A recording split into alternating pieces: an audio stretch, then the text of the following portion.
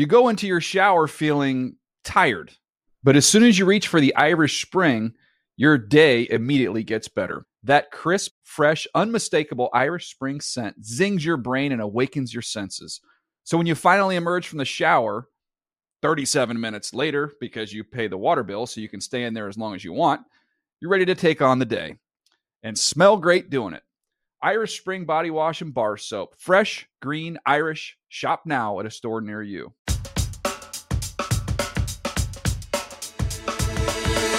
Welcome into the NFL Report. James Palmer, Steve Weich with you. It's a Monday, but I think the Dolphins are still scoring, Steve. We got a packed show for you today. We have Leslie Frazier, the former defensive coordinator of the Buffalo Bills, breaking down what happened to Vance Joseph and the Denver Broncos defense. Also Omar Ruiz, Tom Pelissero, Jeff Chadia's with us every Monday. We got a lot, Steve, and we still didn't even mention that there's a lot going on in Kansas City right now. Yeah, and that's not even on the field, JP.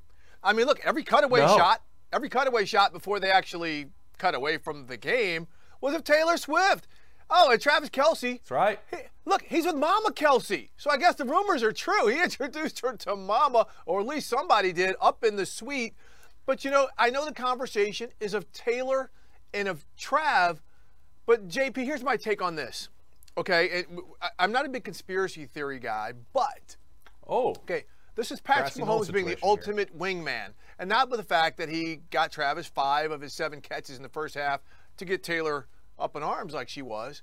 But remember, Patrick Mahomes was on a little show this summer called Quarterback, a little Netflix series that was really, really good. Yep. Well, I think he's going to now share an executive producer credit with Peyton Manning, and they're going to do a spinoff called Tight End, right? And Travis Kelce is going to be in it, and Taylor Swift is there to get everybody in, not just the football fans. I mean, am I off base here? Do you like my theory? No. That they're working on this? I like this. I think this is what's really in play. I like the conspiracy theory because also I'm not sure how you introduce a woman to your mother within the first week or two of dating her. We don't know that. We don't know that. That's early. We don't know that. I don't know what's happening. Listen, before we move on, I'll also say Kansas City's a hot spot for the Pittsburgh Steelers. And I'm just happy that a new airport's been built. Because can you imagine someone being stranded that long? I've spent some time at the old KCI airport, you know, just fighting for a cold flatbread at Off the Vine or some stuff out of the vending machine, but that's neither here nor there, Steve. Luckily, they built that new beautiful spot there in Kansas City. And one of the guys who used to play in Kansas City, his name's Tyreek Hill, said a lot of things this, a couple off seasons when he went to Miami, Steve, if you remember. Yeah. Maybe we should be remembering what Tyreek Hill was saying about his quarterback, Tua Tagovailoa, how accurate he was, how much he thought of his new quarterback, because they put up 70 points on Sean Payton and the Denver Broncos. That's a 7-0, most points since 1966. Could have easily broken the points and the yardage marks, but really let off the gas.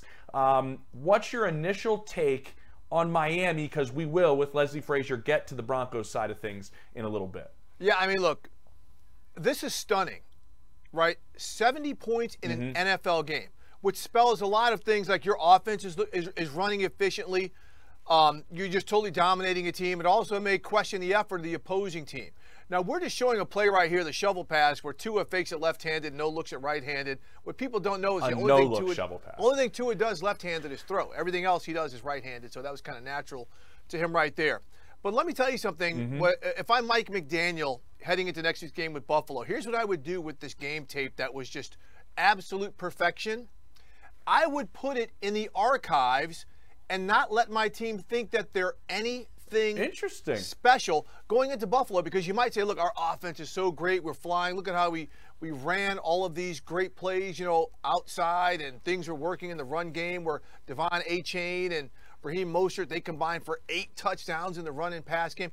I would stash that and say, look, the week before, we had problems scoring against the New England Patriots, who are in a division. They only gave us 24, and we had to work for those. Buffalo is going to be the same way. So as good as we may feel about hanging a record 70 points, good gosh, on the Broncos, I'd put it away for now and save that for the postseason highlight tape. Aren't you a buzzkill? Like, what did you do? Did you ever bad. celebrate any of your three sons' accomplishments in any athletics, or did you just always go, well, you know, you could have done better? Come on. See, listen, what I do look at this tape, and I look at what happened in watching almost all of this game on Sunday, is we are seeing a really, really good marriage between one of the most dynamic and innovative play callers out there in Mike McDaniel and a quarterback that is able to operate it the way he wants it to be operated. What we're seeing is the ball's out extremely quick. And the reason I bring that up, Steve, is what Mike McDaniel does is he puts all of these guys in positions to do what? Make sure they play to their strengths, and he hides their deficiencies. I think that's the part that maybe stands out to me the most, is when maybe their biggest weakness as an offense is pass protection, is protecting Tua. What happens? We have a bunch of guys that get open extremely quickly, and the ball's out of his hand extremely quickly. Don't quote me on these numbers, but I believe this season Trevor Lawrence is the only one that's gotten the football out faster than Tua has this season. So I think the other part, Steve, that jumps out at me is they just kind of have started this marriage with one another. This is their second season together, and we're 3 games in, and it looks like they can almost do anything because of the weapons that Tua has around him and the balance that they have. All right, but JP, we consider they could do almost anything. We know they played well against the Chargers in the opener, but again, think back to New England. They had to fight for all 24 of those points. That was a good game plan. And I would think Buffalo would do something similar to that. Take away the middle of the field, take away Tyreek. We know what the routes Tua likes to go towards, right? You would think that's similar to what Buffalo's going to go do. Who took the ball away a bunch in their game on Sunday? Correct. So, again, that's what I'm saying. And by the way, there are no participation trophies in the White household. You have to earn them. So I knew it. Kids would have gotten a blue ribbon for 70 points, but it's only week 3. You don't win championships in September. But yes, I would say, you know, well done by the Dolphins, but save it for those reasons. There are no Lombardi trophies handed out in September. Interesting. You got anything left on this? Other than we still don't know how to pronounce A-Chain's name? It's A-Chain. Andrew Siciliano and I were on a draft show, and Andrew asked him how to pronounce it, and he said A-Chain. I know Peter King in the comp today said it's A-Chan. But maybe now the team is coming out saying it's A-Chan. Well, I mean, maybe he's feeling froggy. But now the team is coming out. Okay. All right. Yeah, unbelievable. All right, let's move on to a surprise team getting a W in overtime, Steve. Yeah, absolutely. And that's the Indianapolis Colts. And that leads an entire discussion right here, JP, about 3 first-year coaches getting dubs, all upset dubs. And you look at the Indianapolis Colts in this game. And remember last week, the last 2 shows we did, boy, were we jock riding the Baltimore Ravens and how great their offense was. And everything I'm not entirely off it yet. Yeah, I mean, but look, no, I'm not off it. It's one game. But the fact that Shane Steichen has got so many things going. One, this defense is playing a lot better than I think anybody expected them to play. Right, so they went there and they really put the clamps down on this high-flying offense that we were talking about was going to be so great. Yes, weather factored into it, but Gardner Minshew also. This is the second straight win by the Colts. He comes in when Anthony Richardson, who's played well, got hurt last week, led them to victory, and then he comes in here and moves the ball efficiently down the field and doesn't turn it over. On a day like this is very important. So the Colts, they're a team in this division that we did not see right now, getting off to this type of start, JP. So props to Shane Steichen and what he's doing in his first year in Indy. I think he deserves a ton of credit for what he's doing. Look at what he had to deal with before they even played a game. What did Chris Ballard, their general manager, say, Steve? It sucks. It all sucks. It sucks from every angle. Chris Ballard couldn't stop saying sucks in the press conference with what Shane Steichen had to deal with Jonathan Taylor. And it's not like, you know, it was just a distraction from that standpoint. It's your best player on your team that he's still coaching without right now and has been the distraction. They can get Jonathan Taylor back after week 4 to add to this offense that rushed for 139 yards against the Ravens on Sunday. You could add Jonathan Taylor to this group. And I think the job that he's done with Anthony Richardson so far, now the issue is he hasn't finished the 2 games that he started and didn't play in this game because of the concussion protocol. But I think you and I could both agree that how few games he played at the collegiate level, he looked beyond comfortable out there. And that a lot has to do with how he was set up to succeed by Shane Steichen. I think Shane's done a tremendous job. They're leading the division. Now the other team that has a first-year head coach in DeMeco Ryans and the Houston Texans. DeMeco got his first win, Steve, over another AFC South team, the Jacksonville Jaguars. We'll get to Doug Peterson's Jaguars. But what do you think about DeMeco and his first win and what we've seen out of Houston? Well, I mean, look, a huge upset, 37-17. But what was so great about this win was it was a complete team win, right? You have Will Anderson blocking a field goal. You've got your fullback taking an 85-yard kickoff 85 yards to the house. It took him about 17 seconds, right? But it was the most beautiful fast motion, slow motion kickoff return ever to do that. And then C.J. Stroud comes out and plays really well. Our road game, plays really good circumstances. And I want to get this over to you because, we know last week Brian Robinson, the running back for the Washington Commanders, came here and made you feel bad about Ohio State. But C.J. Stroud came in here off the big Buckeye victory over Notre Dame and has a fantastic game. And it's not just a fantastic game, JP. C.J. Stroud has played pretty well in his first 3 starts to go with that. Pretty well. This is one of the best starts we've ever seen from a quarterback in their first 3 NFL starts. He's got over 900 yards. I think that's 3rd all-time through a player's first 3 games. He hasn't thrown an interception yet, which is remarkable. I think he's got 4 touchdowns. And also, real quick, back to the Buckeyes. You know who he talked to after this win on the phone from the locker room? Who's Ryan Day, head coach of the Buckeyes. Him and Ryan were chatting on the phone a little bit while he was still in the locker room after this win. And I talked to some people down in Houston Monday morning, and the 2 things that jump out at me most, Steve, is this. With DeMeco Ryans, they don't obviously realize that this thing is like off and running. We're going to get 10 wins. But the foundation that they're laying, and that's what you're mentioning with complementary football, doing things from every aspect of the 3 phases of football. They do feel like players are buying in. I think that's huge, even after an 0-2 start. But the stuff about Stroud that I was told was just, already for coaches to say, Steve, that he gives us a chance in every game, and this is his 3rd game. What jumps out to DeMeco Ryans the most is that he gets better every week. He corrects his mistakes extremely quickly.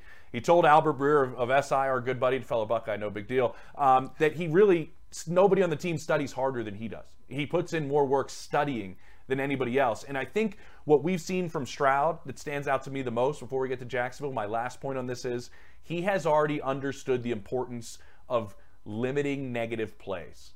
And I think that's extremely big for a young quarterback to understand early, is that if I don't hurt my team, negative plays can come back to bite us very quickly. And he hasn't thrown a pick yet. He's already learned behind a shoddy offensive line how to get rid of the football. The growth in that aspect, even with the run game not being what they thought it would be so far early on, him learning those things early on, he's growing by leaps and bounds. It's been wild. Yeah, but I'm not surprised as a Buckeye. No, I'm sure you aren't. Brian Robinson sends his best regards as well. So does Lou Holtz. They got a W. But look, let's go to the 2 teams that we thought were going to be leading this division at this point. Tennessee, they get held under 100 yards of offense by the Browns this week. But the Jaguars, right, they were the team. And look, nobody's out of it in this division. But we thought they would have a little mojo, right? Calvin Ridley coming in, Trevor Lawrence, some of the moves that they made to further bolster their team. JP, they are not playing good defensive football right now. And offensively, they still seem to have a lot of things to work through. In large part, the offensive line has not played well. They just seem a little disjointed. And Doug Peterson came out and said, hey, maybe they're just trying to live up to the hype too much. Yeah, reading your press clippings is not comments you want to come out of your head coach's mouth this early. I thought they would come out of the gates gangbusters, Steve, considering how they finished the regular season last year and how excited they were for the start of this season with the way that they played and coming so close in Arrowhead in that postseason game. I'm curious with everything Doug Peterson said after the game and said on Monday in terms of there was a lack of effort at times, that there was more energy coming from the Houston Texans, that they're getting beat in the trenches. You mentioned the offensive line. There's no pass rush there either. I mentioned the offensive line issues for the Texans. C.J. Stroud wasn't sacked once. And that's on the defensive line, I think, more so of the Jacksonville Jaguars. Before we get to break, my last point would be this, Steve, that I think maybe the trip to London might be best for them in 2 weeks. They're going to spend 2 weeks over there, play back-to-back games in London. If there's issues with distractions, reading press clippings, things like that, maybe going across the pond, as they say. Oh, you didn't do it. You said it, dude. Come on. Nobody over there likes that phrase. Nobody over there likes No, that phrase. Just to let you either. hear that. Let you hear that. I'm going to ask Tom if he likes to use across the pond coming up. We got Tom Pelissero coming up after the break. He's going to give us a boatload of info. He was at the game between the Chargers and Vikings.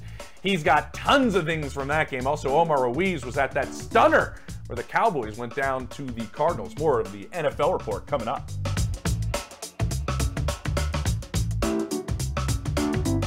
You go into your shower feeling tired, but as soon as you reach for the Irish Spring, your day immediately gets better. That crisp, fresh, unmistakable Irish Spring scent zings your brain and awakens your senses.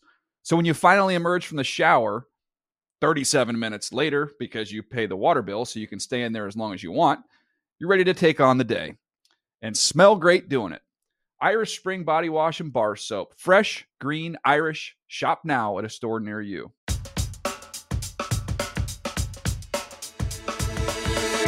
Back at the NFL report, and James Palmer and I are now joined by Tom Pelissero, 1/3 of the Insiders, which you can catch daily on NFL Network and on NFL Plus. Tom, thanks so much for joining us. We know you got a busy day. Could you catch us up first off on some injuries? Saints quarterback Derek Carr, Chargers wide receiver Mike Williams.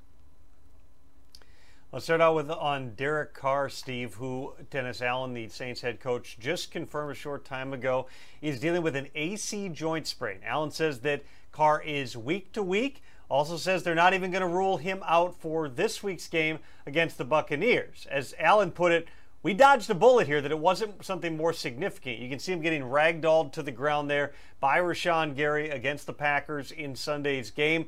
Carr ended up in a local hospital undergoing further evaluation. That often happens when you have an injury that potentially could lead to something being punctured or some type of an internal thing. He underwent tests. It was not that severe. Now it's going to be a matter of how quickly does he heal? How quickly does the pain, the swelling go away? That will guide where the Saints go at quarterback. If Carr can't go, then Jameis Winston would presumably be the next man up. The news not as good on Chargers wide receiver Mike Williams. He suffered a torn ACL in Sunday's win over the Vikings. The Chargers knew it was bad on the field, just looking at the mechanism of the injury. They weren't entirely certain until Williams underwent the MRI on Monday, but that confirmed it is a season-ending type of an injury for Mike Williams at a time that LA is going to be coming off of their first win of the season in thrilling fashion against the Vikings. Now, obviously, they still have the likes of Keenan Allen and Joshua Palmer. First-round pick Quentin Johnston now begins to come to the forefront here. Not entirely the exact same skill set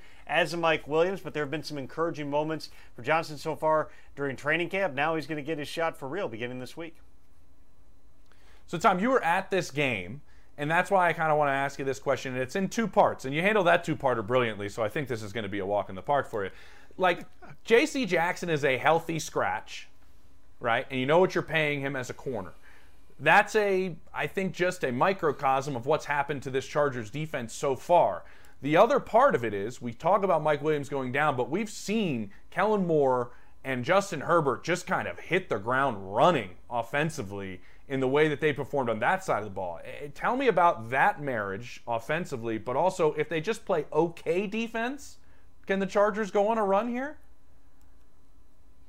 Well, first of all, James, I think it's important to note that the Chargers have been dealing with some injuries so far on defense. Joey Bosa, who's their star pass rusher, only played a very limited number of snaps in Week 2. We played a little bit more in Week 3, but they don't have him entirely full go yet. Derwin James dropped out with an injury on Sunday. J.C. Jackson not active because of non-injury related reasons.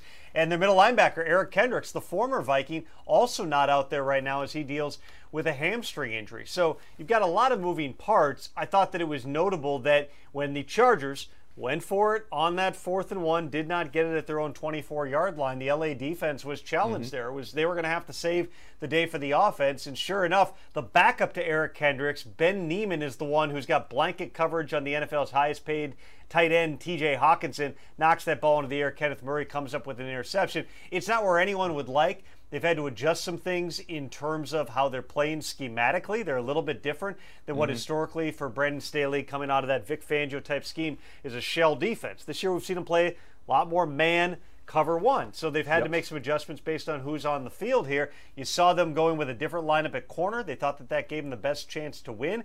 It was not entirely clean. Justin Jefferson, it seems like he's going to get 150 yards on everybody he faces. On anybody. They did not break in the biggest moment in that game, and LA is able to come away with a win. As for Kellen Moore and that marriage with Justin Herbert, I think that it's been, there have certainly been bumps like you would anticipate coming out of the gate. They did stay in Justin Herbert's language, which was a big deal. In other words, they didn't change all the terminology. They wanted him to have that level of consistency as he moved forward here. It's more vertical passing than he's done in the past. You saw some of those big plays. You saw Keenan Allen make a big play throwing the football down the field, too. Remember, they haven't had Austin Eckler for these past 2 games because of an ankle injury. Well, what happens when you don't have Austin Eckler? And no offense to Josh Kelly, you've got different backs in the backfield. Nobody's respecting the run.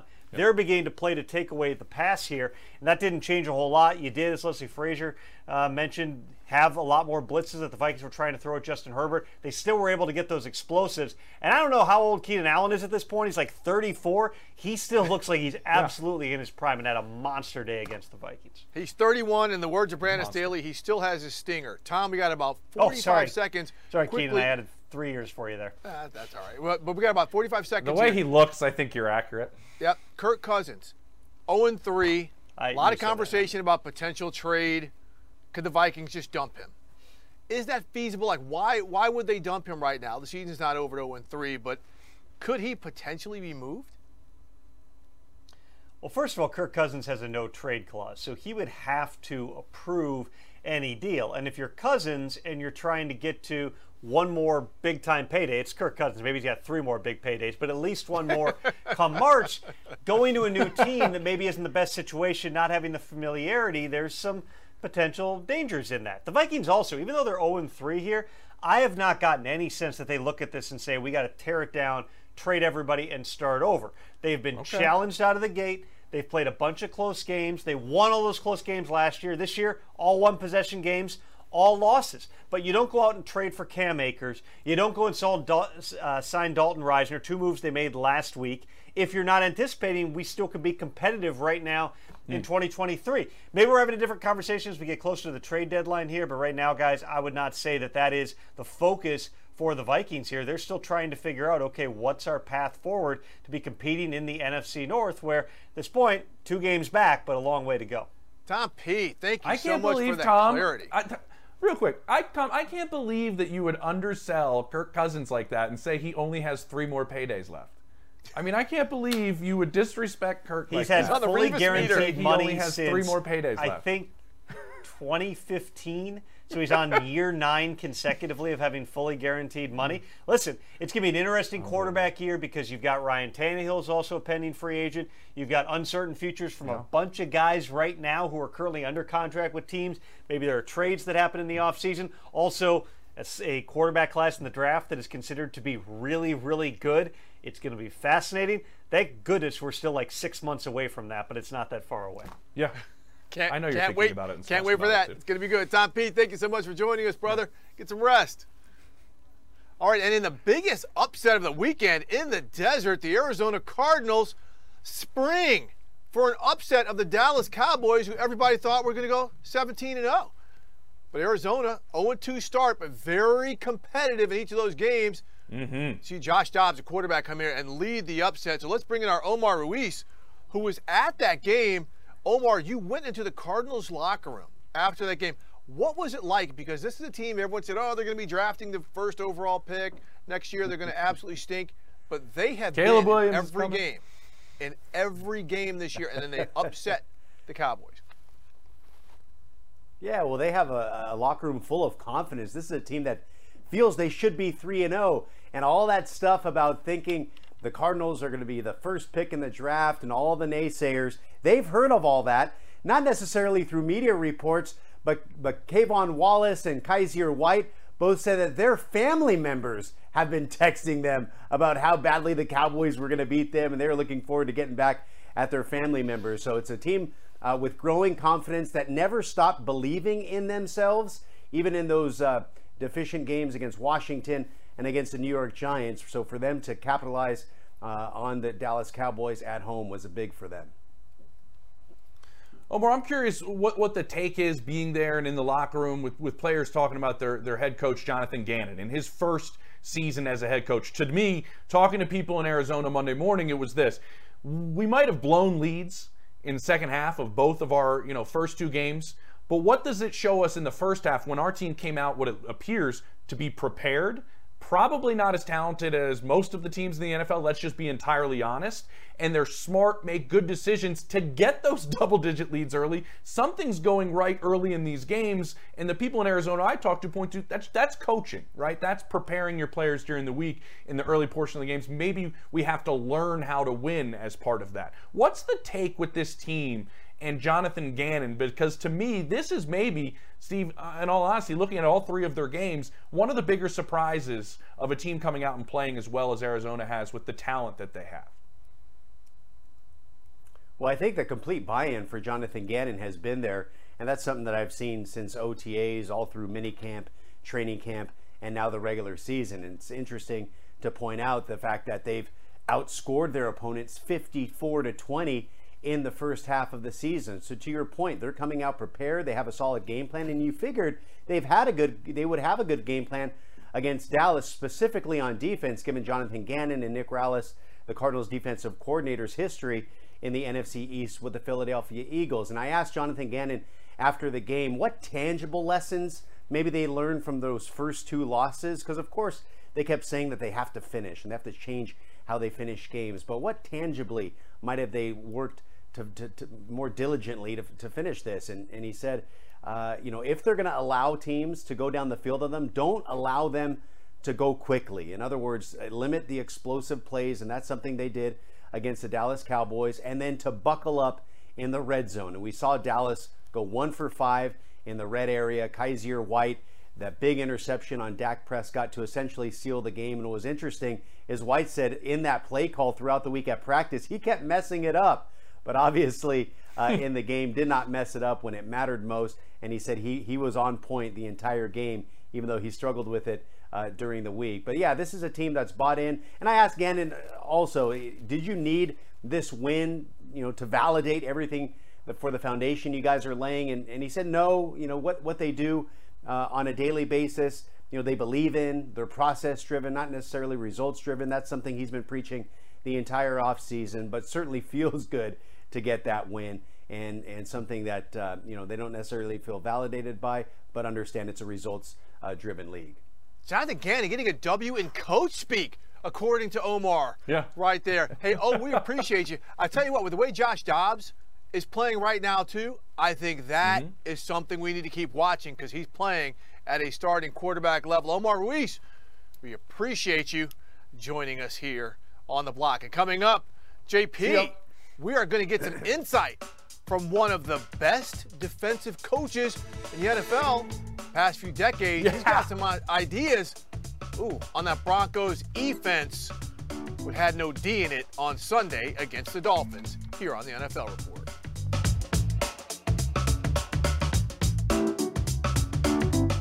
You go into your shower feeling tired, but as soon as you reach for the Irish Spring, your day immediately gets better. That crisp, fresh, unmistakable Irish Spring scent zings your brain and awakens your senses. So when you finally emerge from the shower, 37 minutes later, because you pay the water bill so you can stay in there as long as you want, you're ready to take on the day. And smell great doing it. Irish Spring Body Wash and Bar Soap. Fresh, green, Irish. Shop now at a store near you.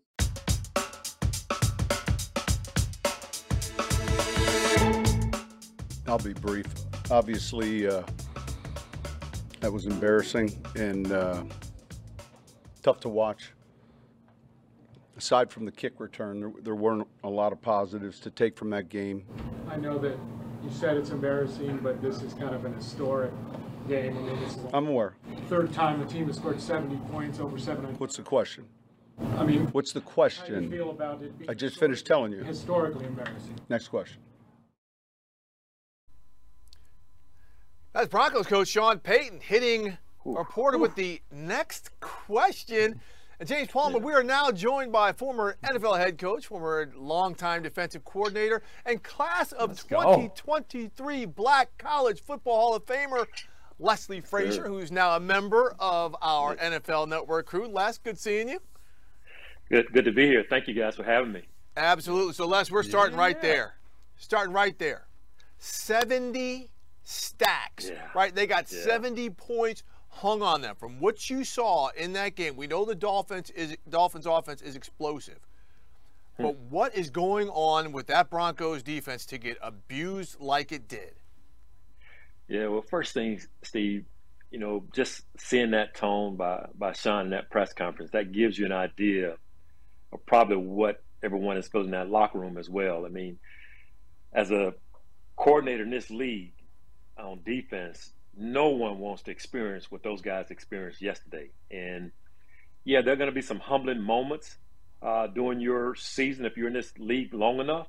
But to experience what they did yesterday, it just Sean said it. It was embarrassing in so many ways. But it happens in this league. But what I saw was, at times, the tackling wasn't what you wanted to be, obviously. There's some things that they can do better schematically. And I know Vance Joseph. He's a really good football coach, good guy. And he's going to work as hard as he can to get things turned around.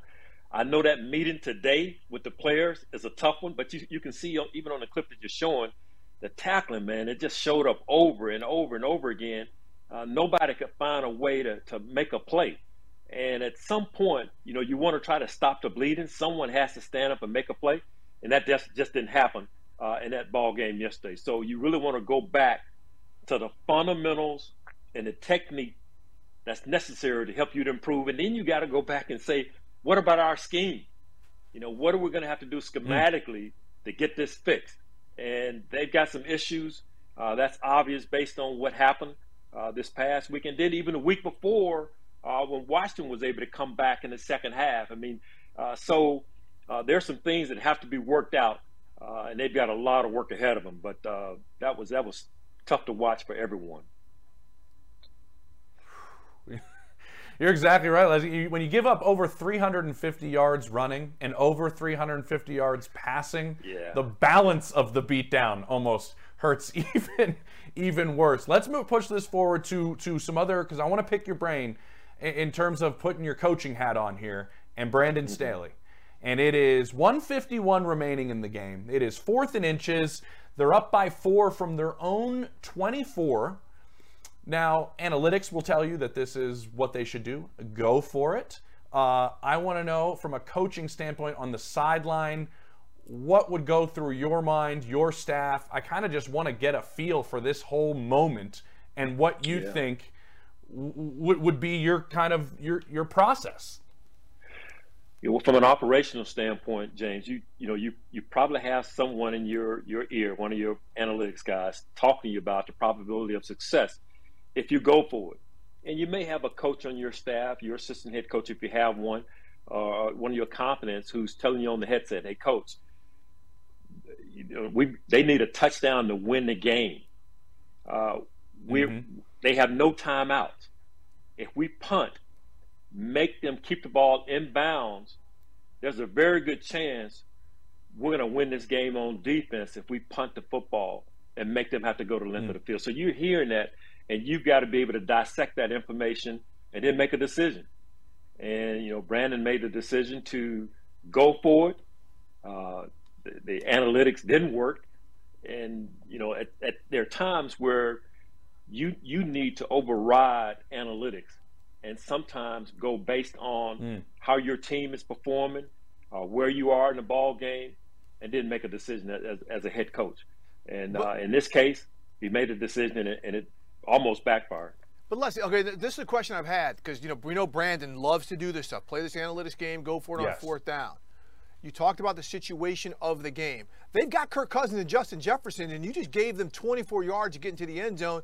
If not for some nincompoop behavior that they did when they got the ball back, they would have won that ball game. So is there anyone who could get in Brandon Staley's ear and say, do not do this, and do not run a fullback dive over the right guard? I was going to ask that. Play call. Yeah, it wasn't a freaking spectacular play.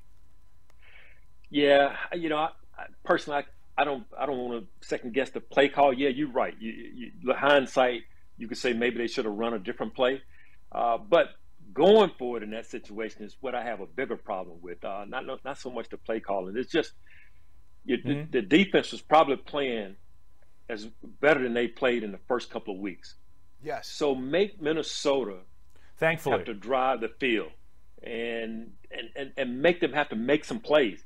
But they chose not to do that, and it almost cost them to end up being 0-3. Fortunately, Minnesota doesn't spike the ball when they had an opportunity to try to gather themselves, especially with T.J. Hockenson being a little bit banged up, and then Justin suffering with cramps. You think they needed a blow, and that was an opportunity to get that done. And you saw the comments by Kevin, and he really felt like he should have spoken to Kurt, got word to him to go ahead and spike it, to get those guys a chance to get their breath. But they didn't, and they hurried up, tried to make a play, and it cost them. Quickly, Leslie, would you give Kirk Cousins a pass? Saying waiting for his coach to spike it? He's been in this league a long time. He's done some great things. Sometimes a veteran quarterback's got to make a veteran quarterback play. Oh, yeah. I've been around some great quarterbacks in those situations, Peyton Manning being one of them. He's going to take control in that situation. And I know that Kurt, has the confidence of the coaching staff to be able to spike that football in that situation. They work on it all the time in their 2-minute drill and their hurry-up situations. So it would not have put anybody out of sorts if he had chosen to spike it. For whatever reason, he didn't in that moment, and that it ended up costing him a ball game. I feel like you could watch the tape of the end of that game, Leslie, and just teach coaching for hours and hours about how it went down. I got one last one for you, and I know we got to be a little quicker with this. You wanted to talk about teams that can get to the quarterback with 4 pass rushers or 4 rushers or 4-man rushes. What is going to be the importance so I can watch that as a more educated fan this season that's going to change the way some of these defenses can compete down the stretch? Well, James, as you watch the league and you see how it's definitely a passing league, and Miami is obviously a great example of that, and other teams as well that are doing a good job of throwing the ball around. If you have to rely on 5- and 6-man pressure to get after the quarterback, kind of like what Minnesota was trying to do yesterday, I think they blitzed Justin, more than 50% of the time. And when you're doing that and you're not able to rush with 4, you put your secondary at peril, and now you run the risk of giving up explosives. And that's kind of been the Chargers' problem throughout the season, and other teams as well. But when you look at the Browns, you look at the Bills, you look at even the Jets, the Cowboys, teams that can rush with 4, it gives you a better chance to be able to affect the quarterback and take the football away as well, versus trying to bring 5 or 6 and exposing your secondary. I love it. I love that we have your mind, Leslie, to have on this show, because mine's all right. Steve's is better than mine, but yours is better than both of ours. So I appreciate it. We're going to have you back on, I think, next week, Steve. Let's have Leslie on just as many times as possible. We're gonna keep him in here, man. We need the knowledge. Yeah. Appreciate it. Thank you, guys. We need it, man. We need it. You got it. You got it, Leslie. Coming up on the NFL Report, we're going to talk to Jeff Chadiha about one and only Brock Purdy. I think Brock deserves a little more credit. So yes, he Jeff. does. I think Steve agrees. Let's break down Purdy coming up on the NFL Report.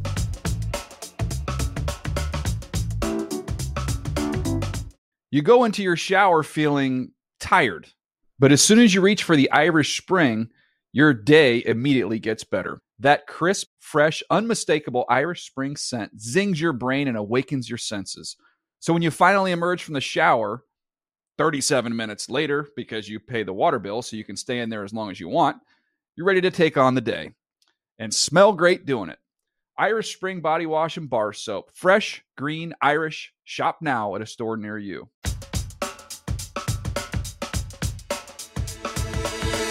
Week 5 has a big international matchup that can be watched exclusively on NFL Plus. It's the Bills and Jaguars at Tottenham Hotspur Stadium in London, October 8th at 9:30 Eastern Time. Sign up today at plus.nfl.com. And this is the NFL Report, which is available on Roku, Tubi, Pluto, and all of your other FAST networks. And there's also the podcast. And you know what else where you can find out more information? Is on NFL.com/first read. as we are joined by the author of First Read, and he has the First Read block, Jeff Chadiha. Jeff, thanks so much for joining us. JP, Jeff lives in Kansas City. Yeah. And right now they're famous for a little bit more does. than the Chiefs and barbecue.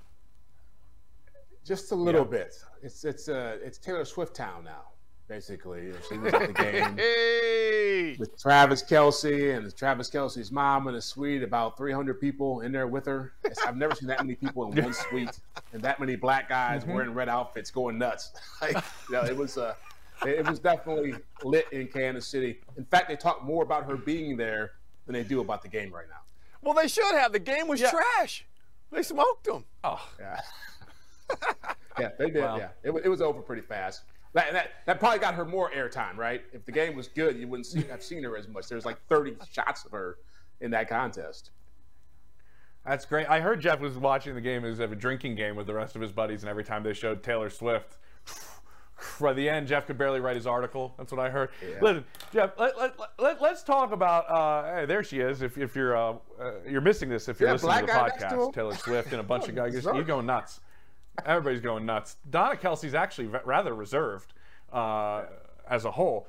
I'm curious, Jeff, because you wrote about this in the article, about the other side of the ball, not Patrick Mahomes and Travis Kelce, but this Chiefs defense. We've all spent a lot of time around the Chiefs. September's usually when Steve Spagnuolo is getting hammered, right? Remember, was it a couple years ago, they were giving up more yards per play than any team in NFL history through like the first 5 or 6 games. This defense is different, and maybe, as you put it, the best defense Mahomes has ever had?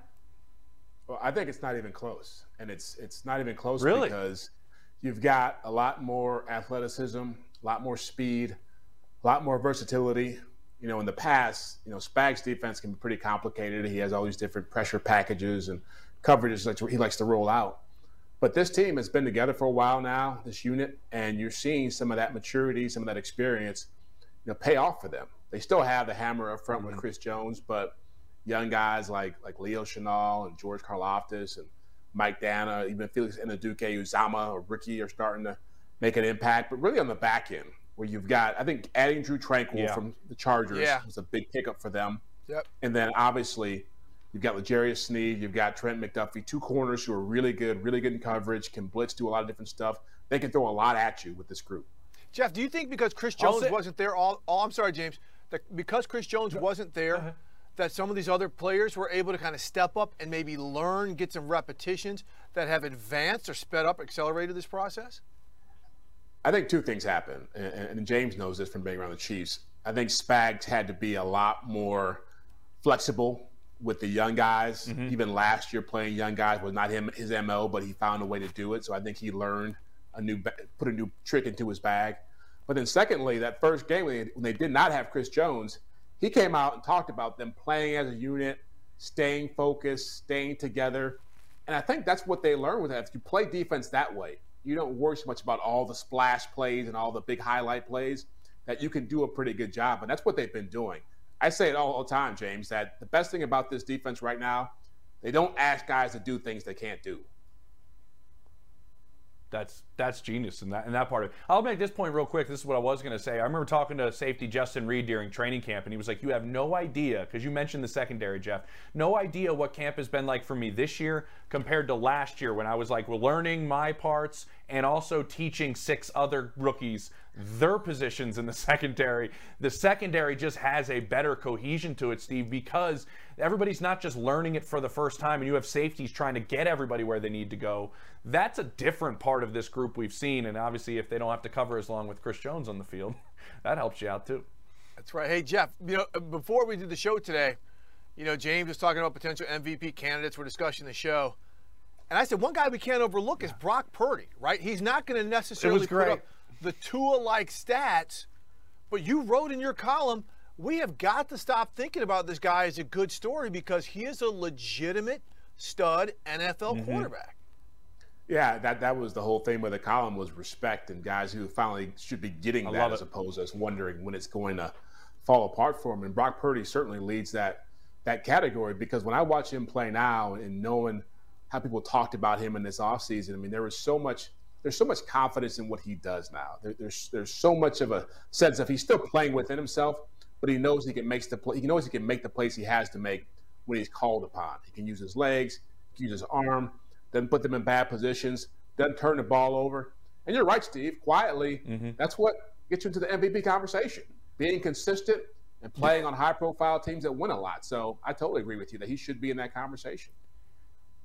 I remember having a conversation with Kyle Juszczyk, who was telling me, like, listen, he's a completely different guy, Jeff, when the lights come on for a game. He's like, he's the epitome of a gamer. Just his savviness, his intelligence, his ability to be, just because of his mind, he's a step faster than you think he is when a game is actually happening on Sunday when he needs to buy some time. But to me, the thing that stands out to me the most is you can put things, I'm told, in late Saturday night. Hey, we're going to change this. I know we're working on this way, Kyle says to him all week. Now we're going to flip it, and we're going to do it Saturday night. He can make that. That doesn't bother him one bit. Is the stature, though, the physical stature of Brock Purdy affecting him? Because you're a man of much acclaim in your stature, Jeff. Is that affecting Brock Purdy in terms of this MVP discussion? Because he's a gee golly oh shucks guy walking into the building.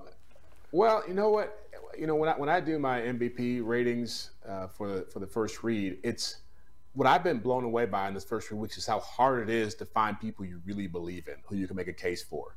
And Tua is running away with it right now, and I think Tyreek Hill should be in that conversation. And you could have made a case for Micah Parsons before this past weekend, but there's a lot of opportunity for someone like him in a season like this to step into that conversation, because a lot of the guys who you expect to be there, like the Joe Burrows, like Justin Herberts and Josh Allens, they're not taking off in the same way. And so we still have to have people to vote for and talk about. And he's going to play in enough big-time games. And when he's playing in these games already, he looks the part. He looks like a guy who knows what he's doing, who's having an impact beyond just being along for the ride. Yeah, and Jeff, last Thursday night I was at their game against the Giants. I was with future Hall of Famer wide receiver Steve Smith. And he said the one thing he loves about Brock Purdy is he does not put his receivers in harm's way. And when that happens, your receivers, as we see in Deebo Samuel and Brandon Ayuk and Kittle, they will reciprocate. Lastly, Jeff, in your column, and JP and I have been talking about this guy since the jump, Deshaun Watson has a real tough performance Monday night against the Steelers and bounces back against the Titans, has his best performance of the season. What about Deshaun, and is this finally the step we need him to see him take for us to get back believing in him again?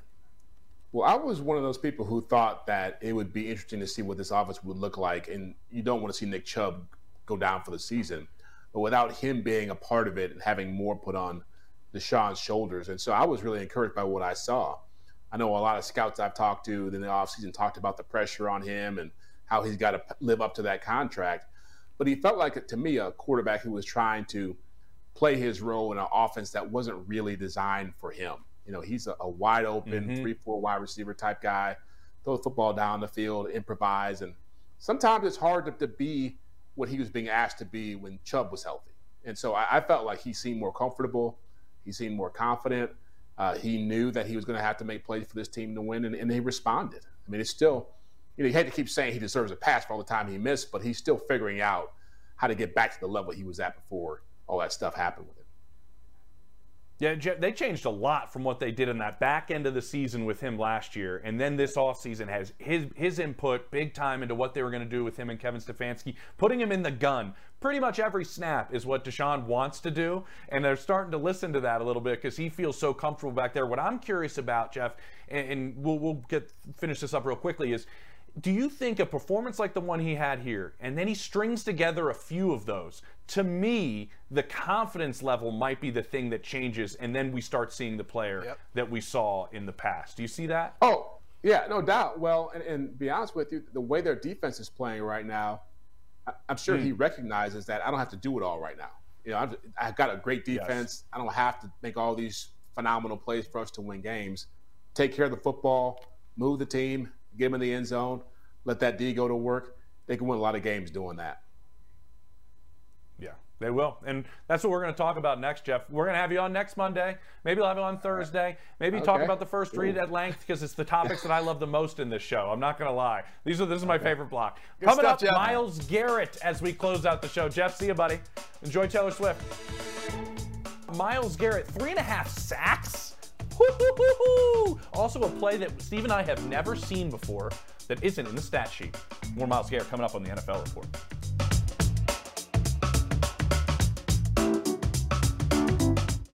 You go into your shower feeling tired, but as soon as you reach for the Irish Spring, your day immediately gets better. That crisp, fresh, unmistakable Irish Spring scent zings your brain and awakens your senses.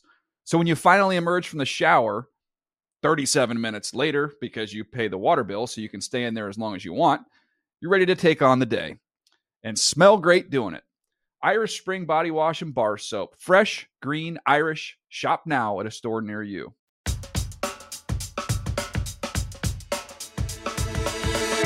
Welcome back to the NFL Report. James Palmer, Steve White with you. Steve, as we close this out, we talk a lot about Myles Garrett on the show because what did I say? What was my favorite offseason move in the entire NFL? That would be Jim Schwartz. Jim Schwartz going to be his DC. That would be Schwartzy. Jim Schwartz. That would be Jim Schwartz going and teaming up with Myles Garrett. Our thought was 20 sacks for Myles Garrett. He had 3.5. He's getting himself towards that number 20. But what I want to talk to you about is not the 3.5 sacks. I want to talk to you about a play that was not in his stat line, and that is a delay of game penalty Myles Garrett caused by going from each end of the defensive line. He lines up on one side. The Titans try to bring two players over to match up and help out their tackle. He runs over to the other side of the defensive line. The Titans shift both those players back to the other side. This goes back and forth 3 times to the point to what happens. The play clock runs out. Delay a game on the Titans because of Myles Garrett. Have you ever seen a play like that, Steve, in your life happen at the NFL level? Never, because typically it is, okay, an offensive player goes in motion, somebody follows him, the strong side of the line will shift over, something like that. We saw this now on the defensive side. Myles Garrett, it's a viral video. It's fantastic. Starts out on the left, defensive left side. 2 tight ends are there. He moves over to the right side because Darius Smith, the actual defensive end, lines up on the left side. Both tight ends follow him to the right side. Then he's like, oh, this is how we're doing things? Let me go back to the left side. And they both go back. I've never seen anything like that. I don't know why the Titans just didn't strong-side it or do something like this, but it was a weird call. But it's because he's that disruptive. JP, you talked about last Thursday how he's lining up over center. He's wrecking shop. He has 4.5 sacks on the season, but he's freeing up everybody else because Jim Schwartz is moving him around like this. And now we're seeing all of these absolutely insane reactions because he is great. To me, he is the leader in the house for Defensive Player of the Year, although T.J. Watt right now might also have something to say about that. I think you're exactly right. And, you know, we talk about the 3.5 sacks, talk about all the sacks. How about this defense as a whole? Essentially, they've given up 1 touchdown, Steve, in 34 drives. How about that? I think that's a decent outing for Jim Schwartz as he starts his tenure as a defensive coordinator. Kevin Stefanski says teams try to stop Myles Garrett. What happens? He still wrecks the game. For Steve White, I'm James Palmer. This was the NFL Report on Monday. See you Thursday as we look at Week 4.